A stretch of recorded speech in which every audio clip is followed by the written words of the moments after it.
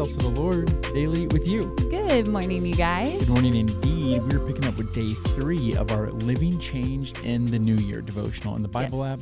There's a link to that in the description of the podcast and the description of YouTube if you're watching on YouTube. And as always, I'm going to read the scripture and Tori's going to pick up with the Devo. Let's do it. The scripture is 2 Corinthians chapter 5, verses 17 and 18. And it says this: "This means that anyone who belongs to Christ has become a new person.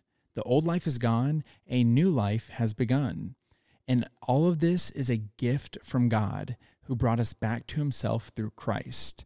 And God has given us this task of reconciling people to him."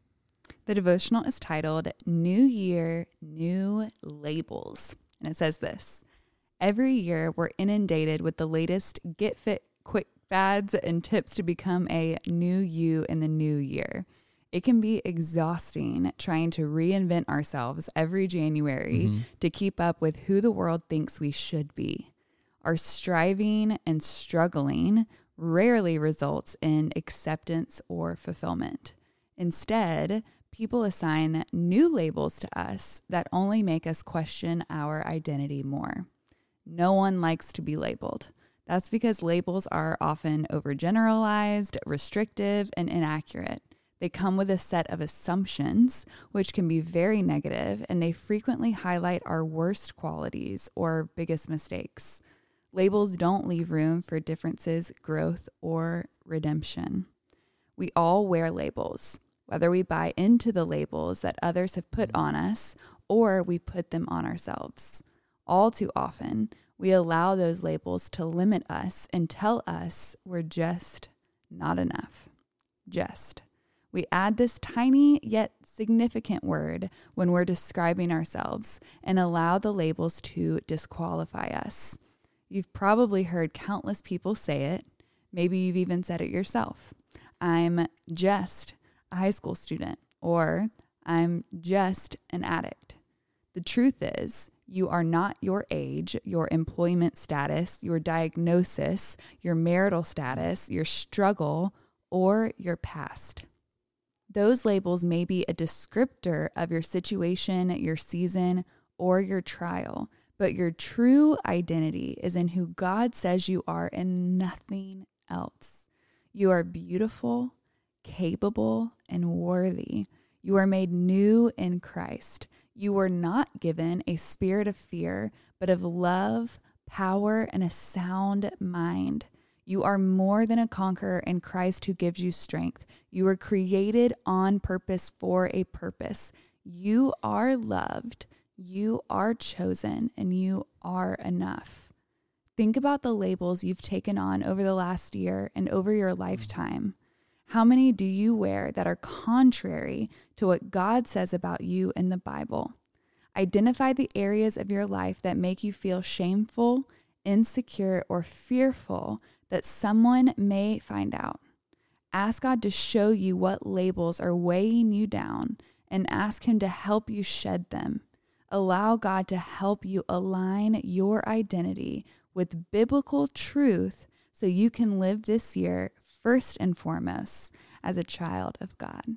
Yeah, this is something that's, I think, a lot easier said than done. Yeah. It's easy for us to hear those words like, you are not those labels. Yeah. That thing just describes you, doesn't define you. And I carry those thoughts with me. Yeah. But it doesn't always change my heart. Yeah. And I think because of that, it's revealed a deeper longing for acceptance and fulfillment that I'm longing for, that I'm not getting from God right now, that I'm trying to get from somewhere else. Yeah. And obviously, I know that's not going to work. Yeah. But that just means I need to dig a little deeper. It's like, wait, why am I allowing this thing to mean something to me that it probably shouldn't mean? Right. Why am I allowing that thing that person said about me, or honestly, the thing I said about me, to carry that much weight, where it totally determines whether I'm going to have a good day, whether I'm a good week, whether I'm worthy of love, whether I'm a good worker, whether I'm a good, decent human. Like, why are my thoughts about myself so finicky and so temperamental, and it kind of goes with the tides of the ocean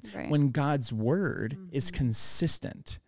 Why am I not saturating myself in God's word to find that true fulfillment and true acceptance. That way I'm not going to do these little things that are going to try to make me feel better about myself here, or maybe they're going to, they're substitutes, or I'm going to allow myself to wallow in self-pity, because some of us stay in those places. Totally. We hear something about ourselves and we're like, you know what? That's true. Yeah. And I'm going to wallow in that for a little while. Yeah.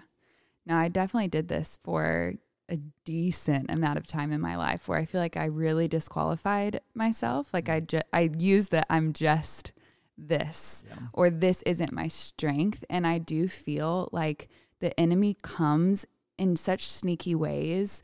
And even just that word, right? The word just. Yeah. Just that word, I feel like is a trap from the enemy.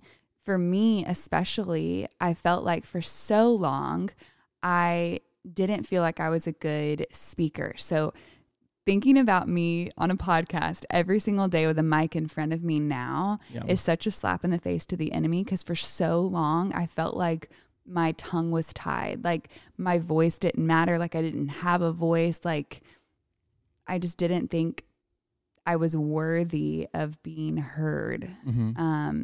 And so I feel like there are people listening and even people watching that may feel the same way. Like your voice doesn't matter. You have nothing to say because you are quote unquote just this. Yeah.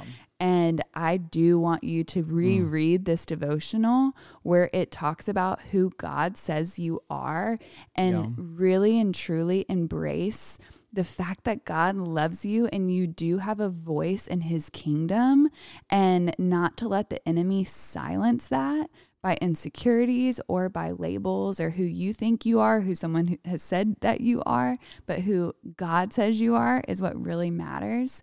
And so seriously, write it down. Like all the things that you believe that you just quote unquote are, and cross that out. Replace it with truth, and do this as an exercise until it goes from your head to your heart. And so it's not something that you just say, but it's something that you live out. Yeah. And I just want to reiterate what Tori was just saying. You know, there are great scripture that we can Google to help us denounce the lie and accept the truth. Right. But I also want to encourage you that it's all up in everywhere in scripture, even in the stories and the parables and everything. Yes. And one that comes to mind is the story of Moses in the burning bush. Because whenever God appears to Moses in the burning bush, he calls out, Moses, Moses, stop where you are and take off your sandals, for you're standing on holy ground, for I am the Lord your God. Yeah. And the first thing Moses does is he shields his face. Yeah. So it had nothing to do with who God was. It had everything to do with who Moses believed he was.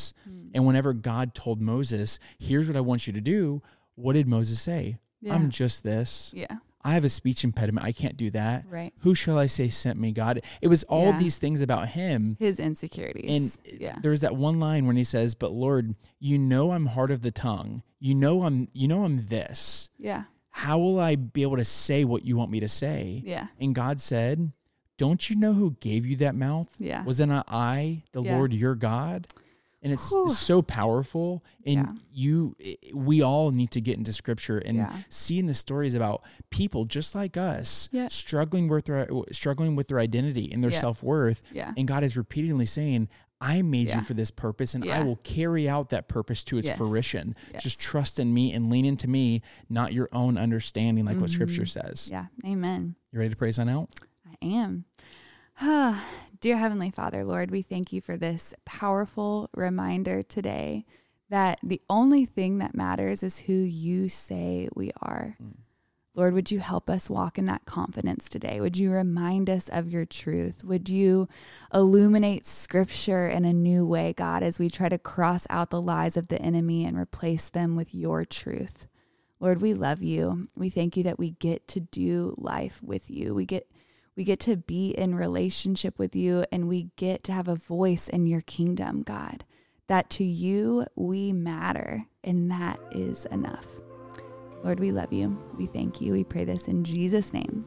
Amen. Amen, God. Amen, God. Well, amen, y'all. Now's that perfect time to break out the worship music, break out the journal, and continue pressing to Lord. Yes, and y'all don't forget that you are God's masterpiece. And don't forget that we love you. We love you guys, and we'll be talking to you tomorrow. Au revoir.